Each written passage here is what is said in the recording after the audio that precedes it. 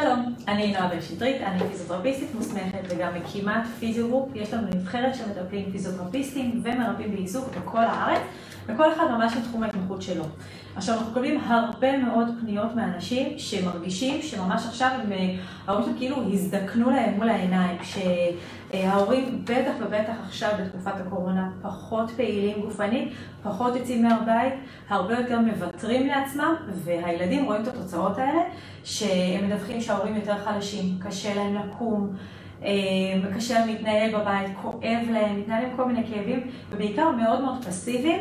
והרבה מדווחים אפילו שהפסיביות הזאת בהתנהלות הפיזית גם משפיעה קצת יותר על הראש. הם אומרים שההורים קצת פחות חדים, קצת פחות מהירים, קצת פחות מרוכזים, השפה, השיח מאוד מאוד שטחי ופחות משהו לעומק, והם מרגישים הרבה פעמים הילדים מאוד מאוד רוצים לעזור להורים שלהם ולא יודעים כל כך איך לעשות את זה. עכשיו זה כאילו היוצרות מתהפכות, בעצם ההורים שלנו רגילים לראות אותם ככל יכולים וחזקים וכו', ופתאום מזדקנים לנו מול העיניים, אנחנו רואים את המאבק שלהם, את הקושי שלהם, כל ההנחות האלה של כמה קשה וכו', אנחנו מאוד מאוד רוצים לעשות משהו, מעשה, ואנחנו לא יודעים מאיפה להתחיל. החדשות הטובות פה הם שזה באמת כן לגמרי ויכול להיות בידיים שלנו, ולפעמים אנחנו מאוד יכולים להיות לגמרי גלגל הצלה להורים שלנו ולעזור להם. זאת אומרת, בטח כשהורים מבוגרים, וזה לא דווקא גיל, בסדר? סבא שלי זכרונו לברכה בגיל 90 פלוס, עוד רכב על אופני כושר, אבל זה משהו במנטליות, באיטיות, בפסיביות הזאת שאנחנו מאוד רוצים לעזור להם לשנות, ובדיוק בשביל זה אפשר להביא אליהם פיזיותרפיה פרטית הביתה.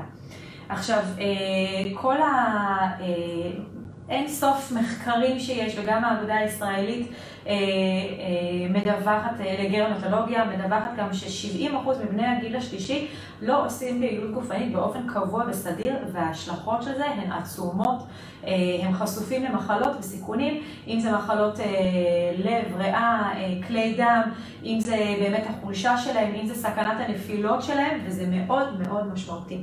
עכשיו, המטרה שלנו באמת לעצור את ההידרדרות הזאת של ההורים, ולדאוג שהם יתחילו טיפול, זאת אומרת, להתחיל עשייה, להתחיל להיות פעילים יותר, ולעשות ולשמור על העצמאות שלהם. כי מה שקורה הרבה פעמים זה מין מעגל קסמים כזה שאנחנו מדברים עליו הרבה, וזה מאוד מאוד נכון ומאוד נפוץ. כי זה מתחיל בדברים קטנים שלאט לאט הם פחות פעילים ופחות עושים, וזה נהיה יותר ויותר גדול ומשמעותי, ואז גם באות הצרות הרפואיות. או אפילו אם יש מישהו עם סוכרת שהיא קצת לא מאוזנת, פתאום זה נהיה הרבה פחות מאוזן, והוא תלוי הרבה יותר באינסולין, וכל אוכל מקפיץ ומשנה את כל הרמות. פציעה אחת של בן אדם חתך, של אדם סכרתי, יכולה להשפיע עליו בצורה שונה לחלוטין מאדם ללא סוכרת. זאת אומרת, תהליך ההחלמה של הרקמות הוא הרבה יותר איטי, יכולים להיות סיכונים, זיהומים וכו', וזה עלול רק להסתבך. תשמרו על ההורים שלכם, אל תוותרו להם, אל תתנו להם לוותר לעצמם. אנחנו רוצים שהם יהיו פעילים גופנית, כי זה משפיע עליהם על מצב הרוח, זה משפיע עליהם על הביטחון העצמי. זה מעגל כזה שהתחלנו לדבר עליו, שאם הם מרגישים שהם קצת נחלשו, וזה כמו שבן אדם עם שפעת שוכב שבוע במיטה והוא מרגיש שהוא חלש, אותו הדבר ההורים שלנו, אחרי שהם הרבה יותר פסיביים תקופה, אז הם מרגישים שהגוף נחלש, ואז הם מרגישים פחות ביטחון, ואז גם יותר קשה להם לקום כל פעם. זאת אומרת, מישהו שפסיבי יותר ויותר קשה לו לקום מהספה, אז הוא כבר לא קם לספה, וקשה לו ללכת ולצעוד למטבח לשתות, למשל, הם פשוט שוכחים לשתות, ופחות ופחות שותים, ואז סכנת התייבשות, וכל ההשלכות שיש על הגוף עם פחות ופחות שתייה.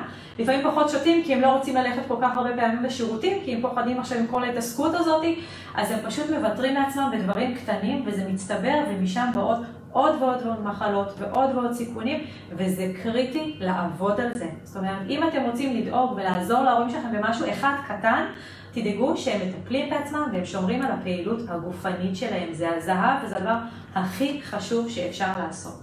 עכשיו, אנחנו כמובן ממליצים לעשות טיפול פיזיותרפיה עם פיזיותרפיסטים, טיפול אימון גופני עם פיזיותרפיסטים. אלה אנשים שיש להם הסמכות, באמת תואר ראשון לפחות בפיזיותרפיה, שם לומדים הרבה מאוד, גם על פיזיולוגיה, גם על מחלות רקע, גם עובדים על שיווי משקל, גם יודעים לזהות מצבים רפואיים מסוימים, שאולי אתם כבני משפחה לא כל כך מהר תטריעו את רופאי המשפחה, אבל פיזיותרפיסט שמגיע הביתה ורואה את ההורים בהתנהלות היומיומית שלהם בבית, יכול ממש להטריע אתכם ואת רופאי המשפחה לדברים שעלולים לגרום ממש לסיכונים, לנפילות או דברים שלא מאוזנים טוב. הם רואים ההורים כן לקחו תרופות, לא לקחו תרופות. שוב, זה לא לגמרי הגדרת התפקיד של פיזיותרפיה, אבל ברור שפיזיותרפיסט פותח את העיניים, הוא מסתכל על האדם, על ההורים שלכם כאדם, על כל המכלול הזה שנחוץ בשבילם, בשביל שישמרו על הבריאות שלהם ושישמרו על הבטיחות שלהם בראש ובראשונה. עכשיו, במה טיפולים פיזיותרפיה יכולים לעזור לגיל המבוגר? אז הרשימה היא אינסופית. ואם ככה להתחיל, אז מן הסתם דיברנו על חיזוק כוח השרירים, דיברנו על הכושר הגופני, זאת אומרת סיבולת, שהם יוכלו לעשות דברים לזמן ממושך, על העצמאות שלהם ביום יום. תתפלאו, אבל יש לחלק מההורים שלכם קושי מאוד גדול לקום מהמיטה. קשה להם לצאת משם, וכל דבר כזה זה מאבק. ואז שוב, הם שותים פחות בערב ובלילה, כי הם לא רוצים לקום לשירותים בלילה, כי הם פוחדים מנפילות. אז מה קורה שם בעצם כשהם לא דואגים לכל הדברים האלה? זה מעגל. הם חייבים לעבוד על הגמישות, הם חייבים גם בטיפול פיזיותרפיה, מעבר לזה שזה אימון גופני, מטפלים גם בכאבים. להרבה מאוד אנשים יש כאבים, כאבי גב וכאבי כתף וכאבי ברכיים וכאבי צוואר, וזה דבר שחשוב לטפל בו, כי הכאבים האלה משפיעים להם גם על השינה, ואם הם לא ישנים טוב, אז ברור שהם עייפים ומנומנמים כל היום. דבר שזור בדבר, אף פעם אי אפשר להגיד מה הוביל למה ואיפה הביצה ואיפה התרנגולת, אבל זה באמת קשור אחד לשני. ברגע שנעבוד על כל ה-well-being של בן אדם, זאת אומרת, על לטפל בכאבים, לדאוג שהוא ישן יותר טוב, לדאוג שהוא אוכל ושותה כמו שצריך, לדאוג שאפילו היציאות שלו כמו שצריך, ולדאוג שהוא חזק יותר ומרגיש יותר ביטחון, הוא יהיה יותר פעיל, ואז הוא ירגיש יותר טוב. וכל הסיטואציות, המצבים הרפואיים, אנחנו נדע למזער אותם ככל הניתן כמובן, אבל זה מאוד מאוד מאוד חשוב. עכשיו, תמיד נשאלת השאלה, אז איך מוצאים בכלל פיזיותרפיסט? ואתם יודעים, איך אני מוצא מישהו שמתאים ומדויק להורים שלי? איפה יהיה לי את השקט הנפשי שמי שמגיע לאבא שלי הביתה הוא גם באמת אדם מאוד נעים ובן אדם שאני יודע מי הוא, כי להזמין מישהו זה כמו שאני לא אזמין סתם בייביסיטר לילדות שלי, בסדר? זה ברור שאני חייבת פיקוח, זה כמו שגן ילדים לילדים, אני בחרתי לא ללכת למעון פרטי ובחרתי ללכת לגן בפיקוח, אולי הוא פחות טוב, אבל יש פיקוח, יש מישהו שבא ובודק מה קורה שם, ולי זה קריטי לילדים שלי ובטח להורים שלנו בסופו של דבר, אנחנו רוצים לדעת מה הולך שם. עכשיו, הרבה אנשים פונים לקופות החולים שזה נפלא, זה טיפולים בחינם, זה טיפולים או בקליניקה או בבית. העניין הוא שמה שאנחנו מקבלים אצלנו הרבה פעמים שעד שמגיע מישהו לטיפול, לוקח כבר חודשיים-שלושה והמצב הוא כמעט בלתי הפיך. זאת אומרת, בן אדם שעכשיו חודשים לא פעיל גופנית, פתאום להרים אותו על הרגליים. האתגר הוא הרבה יותר גדול והרבה יותר משמעותי. איפשהו גם, עם כל הכבוד, אני מכירה פיזיותרפיסטים שעובדים גם בשירות הציבורי בקופות החולים, אנשים זהב, אבל זה משהו שאני מרגישה, בסדר, אני מרגישה שהקופות לא נותנים לפיזיותרפיסטים להיות הפיזיותרפיסטים הכי מדהימים והכי טובים שהם יכולים להיות. וזה בעצם זה שהקופה למשל מקציבה את משך הזמן של הטיפול. אם אומרים שטיפול הוא 20 דקות או 30 דקות, הרבה מאוד פעמים אנחנו שומעים פה מאנשים שפונים אלינו בטלפון, שהפיזיותרפיסט הגיע, היה אולי 10 דקות, אמר לי, אם תרימי, תורידי, יופי, תלכי, וזהו. איפה הטיפול פה? איפה העשייה? איפה להתחבר לבן אדם? כי אם אני באה למישהו הביתה ורוצה לגרום לו לקום ולהניע את עצמו, חצי מהטיפול שלי זה לדבר איתו, להסביר לו למה זה חשוב, ולעשות איתו עוד פעם ועוד פעם, ולא לוותר לו. וכשהוא עייף, אז הוא רוצה לוותר לעצמו, אז התפקיד שלי, אז לתת לו רגע לנוח, ואני אעשה לו בינתיים תרגילים של מתיחות אולי, וקצת תנועה, וקצת תרגילי נשימה להרפיה, ובכלל לעבוד על כל המערכת הזאת של הנשימה. אבל אני חייבת ליצור איתו קשר אישי, וכשהטיפול הוא קצר, אין שם עומק, אין שם עשייה, ואז אין מחויבות של המטופל, של ההורים שלכם לטיפול. ואז ההורים שלכם יגידו, כן, עשיתי טיפול, היה פיזיותרפיסט, אבל זה סתם לסמן וי, וזה לא באמת משהו בתכלס בפועל שמקדם אותם. אז ברור שחשוב למצוא את הבן אדם שגם ההורים יתחברו אליו. עכשיו, הרבה אנשים גם פונים לחפש המלצות דרך חברים, מכרים ודברים כאלה, שזה מצוין, כי אתם רוצים לדעת מי מגיע אליכם, אבל תשימו לב, כשאתם מקבלים המלצה על פיזיותרפיסט או מטפל, תוודאו שהוא גם באמת מתאים להורים שלכם. זאת אומרת, גם צריך להיות חיבור. עכשיו, יכול להיות שמישהו, להורים שלו מאוד חשוב שיהיה איזה בחור צעיר ואנרגטי וחזק כזה, שיבוא וידבר איתם על ספורט ויעשה טיפול, וזה מצוין. אבל יכול להיות שאותו פיזיותרפיסט רגיל לעשות רק בטיפול של ספורטאים, ואז הטיפול להורים אולי אינטנסיבי מדי. זאת אומרת, צריך למצוא ברמות מאוד מאוד מדויקות מה הכי נכון להורים שלכם. עכשיו, אצלנו למשל, אנחנו גם מתשאלים אתכם כבני המשפחה, כילדים של איזה מין סוג מטפל יתאים לאבא, אם זה עדיף אישה או גבר, האם מישהו יותר עדין או האם מישהו יותר אסרטיבי שידחוף אותו, או מישהו שיבוא יותר עם הומור, או מישהו שיבוא ככה ממש כמו חיילים ולעשות טיפול מהיר ולא לוותר להורים לרגע. זאת אומרת, זה משהו שצריך להבין מאוד מאוד טוב. אז כשאתם לוקחים המלצות, תדברו ממש עם אותו הפיזיותרפיסט, תבינו טוב טוב מה הוא מציע, מה הניסיון שלו, מה ההכשרות, ותבדקו. בסדר? אחד הדברים שמאוד חשוב גם זה למשל ביטוח. לא יכול להיות שאני אשלח את הבת שלי לגן שאין שם ביטוח. אותו דבר, לא יכול להיות שאני אתן לפיזיותרפיסט להגיע לאמא שלי ואולי אין לו ביטוח. תבדקו שיש להם ביטוח אחריות מקצועית. חס וחלילה קורה משהו ואמא מעדה או נפלה בטיפול, מי יחסה את זה? בסדר, אתם חייבים לדעת שיש שם ביטוח, שיש שם בן אדם שאפשר לסמוך עליו באמת באמת. ברור שאנשים גם מחפשים לפעמים באינטרנט, ושם בכלל הולכים לאיבוד מהניסיון שלי כשאני מחפשת ספקים. וגם פה זה טיפול פיזיותרפיה, זה טיפול רפואי, זה טיפול שמישהו מגיע להורים שלכם הביתה. הם חייבים לבדוק טוב טוב בציציות, מי מגיע שוב, ביטוח, הכשרות, ניסיון. עכשיו זה שהוא אומר, יש לי ניסיון וככה וככה וככה, אתם לא יודעים שזה באמת נכון. תנסו לראות איך אתם יכולים לבדוק, תדברו עם מטופלים שלו, תנסו לקבל המלצות ממטופלים שלו, וברור שכל הדבר הזה זה לעבוד ולמצוא את הפיזיותרפיסט שבאמת הכי נכון להורים שלכם. עכשיו זה גם באמת היה הכאב שלי כל השנים, כשאנשים היו פונים אליי והם מחפשים טיפול להורים שלהם בחיפה, בירושלים, בתל אביב, ואני לא יכולתי להגיע ולטפל בכולם, וניסיתי להפנות אותם לפיזיותרפיסטים אחרים, אבל לא באמת ידעתי עליהם שום דבר. ומשם בעצם הקמתי את פיזיוגרופ, והמטרה שלנו היום היא לעבוד תו איכות לפיזיותרפיסטים. זאת אומרת, אנחנו הגוף שמפקח ובודק, בדיוק בשבילכם אנחנו עושים את הבדיקה הזאת המאוד מעמיקה. כל אחד, א' הוא כמובן מצהיר על הניסיון שלו בהכשרות, אנחנו בודקים, מאמתים את הדברים האלה, גם במקומות עבודה, גם מסתכלים ממש טוב טוב לעומק, אנחנו מדברים עם לקוחות שלנו לשמוע איך בכלל היה הטיפול, אנחנו יודעים שיש להם רישיון של משרד הבריאות, בטח ובטח ביטוח, בנוסף שתדעו, אנחנו מבטחים אתכם ואת ההורים שלכם, בנוסף לביטוח אחריות מקצועית שכבר יש לפיזיותרפיסטים. ככה שההורים שלנו מבטחים בצורה כפולה, שאתם יודעים ב100% שאם חס וחלילה קרה משהו, וטפו טפו, אני לא חושבת שקרה אי פעם אצלנו משהו בחברה, אבל אם חס וחלילה קרה משהו, יש שני ביטוחים שמחסים אתכם, וזה קריטי, אתם חייבים את השקט הנפשי הזה. עכשיו, מעבר לדברים הטכניים של רישיון וקורסים והסמכות והכל, אנחנו גם המקום הזה שאליו אתם יכולים לפנות אם היה ואתם לא מרגישים שיש באמת חיבור ממש מדויק לאבא שהוא לא משתף טוב פעולה עם אותה פיזיותרפיסטית.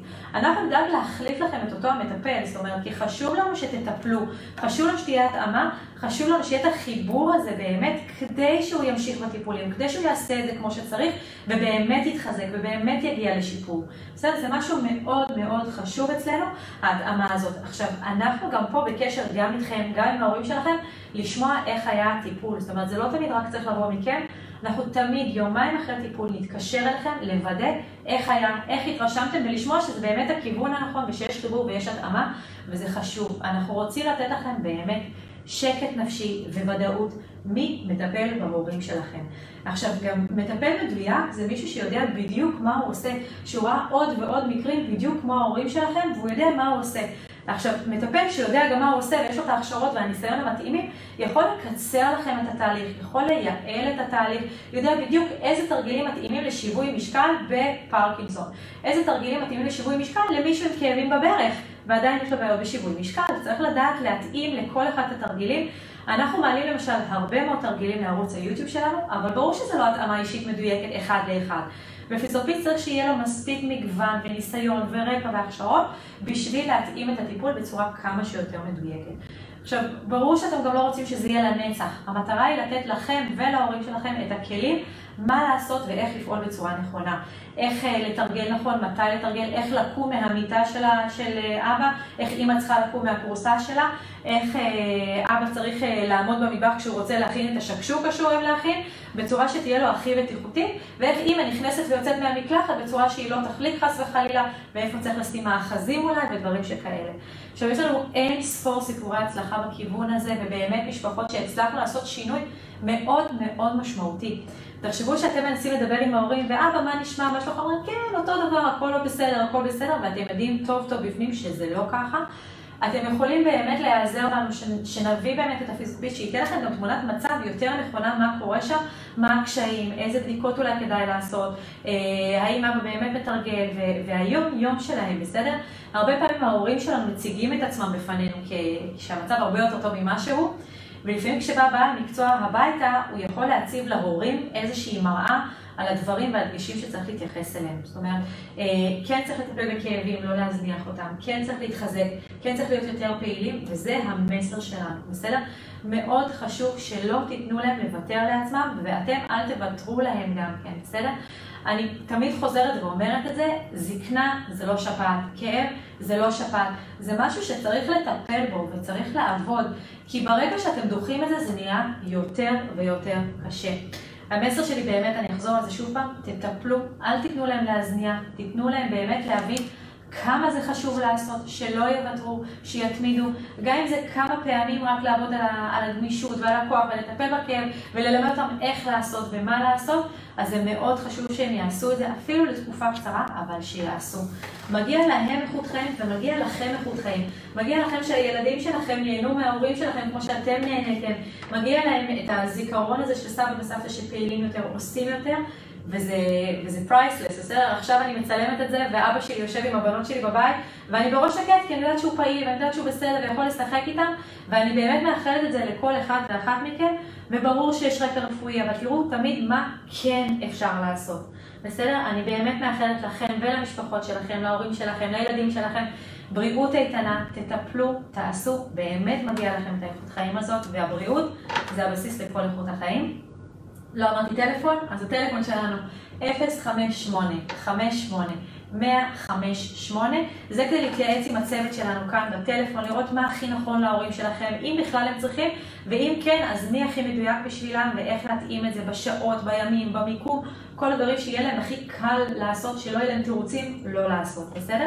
עכשיו, בתחתית הסרטון תרשמו לי, באמת תרשמו את המשפטים שאהבתם, אני מתה על זה שזקנה זה לא שפעת, בסדר? זה לא עובר מעצמו בשבועיים מנוחה, אבל אולי יש לכם משפטים אחרים, אולי מסרים אחרים שאתם רוצים להעביר לאנשים אחרים, מוזמנים לשתף עם האחים שלכם, בני דודים, כשאתם רוצים באמת לעזור למישהו מהמשפחה, כי זה באמת חשוב לי שאיכות החיים שלהם ושלכם תהיה מקסימלית. בסדר? באמת, תשתפו, תכתבו לנו למטה מה אהבתם, ואם יש לכם שאלות אחרות, תכתבו גם, ננסה להעלות על זה גם תכנים אצלנו, והרבה טיפים ומדריכים.